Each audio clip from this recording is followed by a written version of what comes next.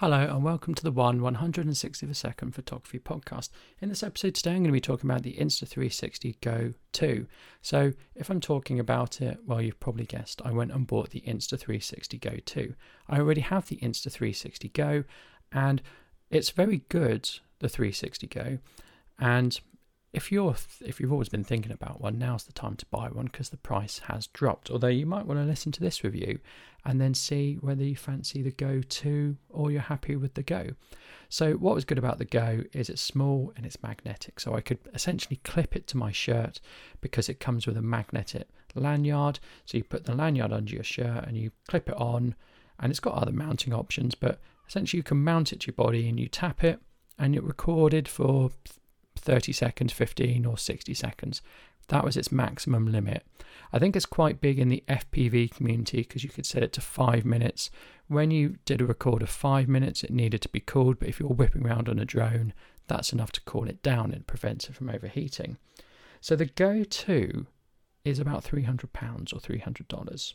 Obviously that costs more than the Go 1, and when the Go 1 came out, it's just under double, really. I think the Go 1 came out as £180. So yeah, it's about 80% of the cost. So anyway, what's so good about it? Well, I often find, and I do a lot of videoing for my YouTube channel, and I do a lot of BTS stuff when we are in the world of going out and doing stuff. I do lots of BTS stuff, and sometimes this is a bit of a first world problem, but sometimes the hassle of something prevents you doing it. So if it's not easy enough to just do, or if you spend ages setting it up, you tend not to do it, and I'm really guilty of that. So with the Go 2, what I can do is I can attach the camera to myself and I can trigger it from the case. So the case has a built-in remote. The case also charges it like the Go 1.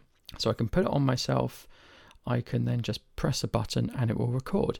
And it will record for about 10 or 15 minutes, which is much longer than the first one. And it stabilizes the footage. And then you can change perspective when you export the footage. So I can do things like time lapses, I can do hyperlapses, I can stick it on me, I can do interval recording, I can record little short clips. And then I've got my BTS stuff. And best of all, I've not had to hold anything. Now you could say you could do that with a GoPro, you could do that with any action camera, but you end up holding it, or you end up strapping it to your chest.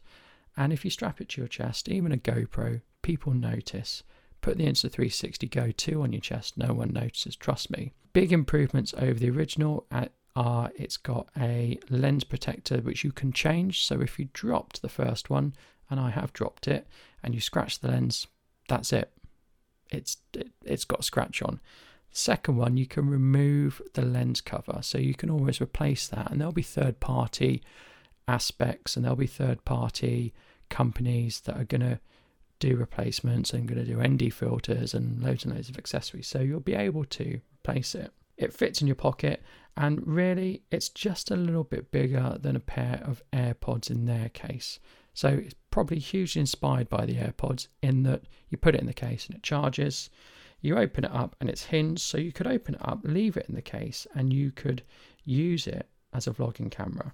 The mic is very good on it, but I'm going to be using a different external recorder with it to get really good audio, and I'll just sync it up in post.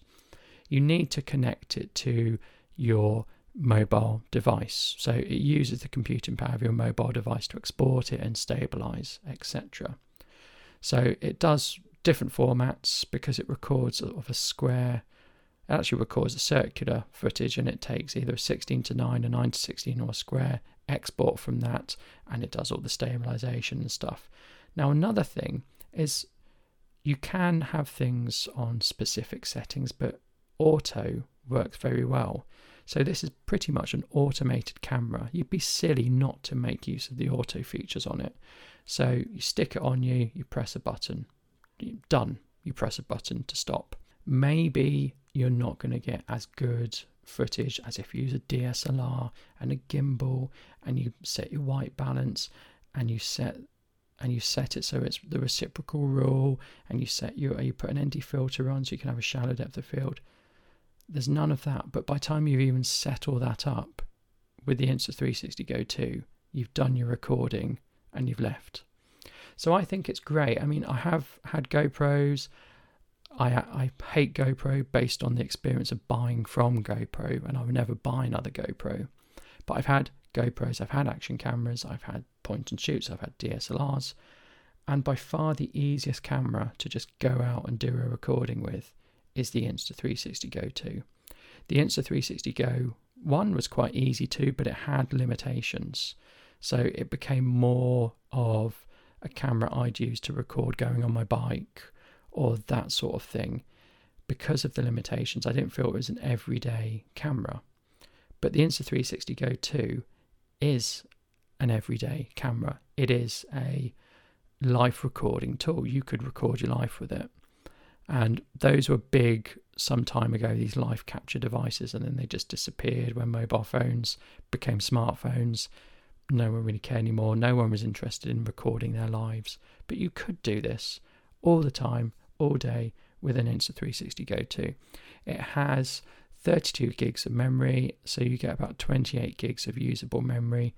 Battery lasts for 3 hours. It's never gonna run out on you, that battery, because probably you would have filled the memory up before you've exhausted the battery. So I'd talk about 28 gigs of storage. It does use it up quite quickly and quite substantially because of the way it records, and then you've got to export it. So you need a phone with a big capacity. I actually export it to my iPad, and I do all the processing on my iPad. There is one thing that's not as good as the Go 1. The Go 1 had a lightning connector, so you would plug it in to your phone, iPad or whatever. If you had an Android device, you just use USB cable, and you got quicker transfers. Now it is completely wireless. Maybe you could plug it in, I don't know, I've not tried, but it's completely wireless, and so it works over Wi-Fi and Bluetooth, but of course the transfer is slower.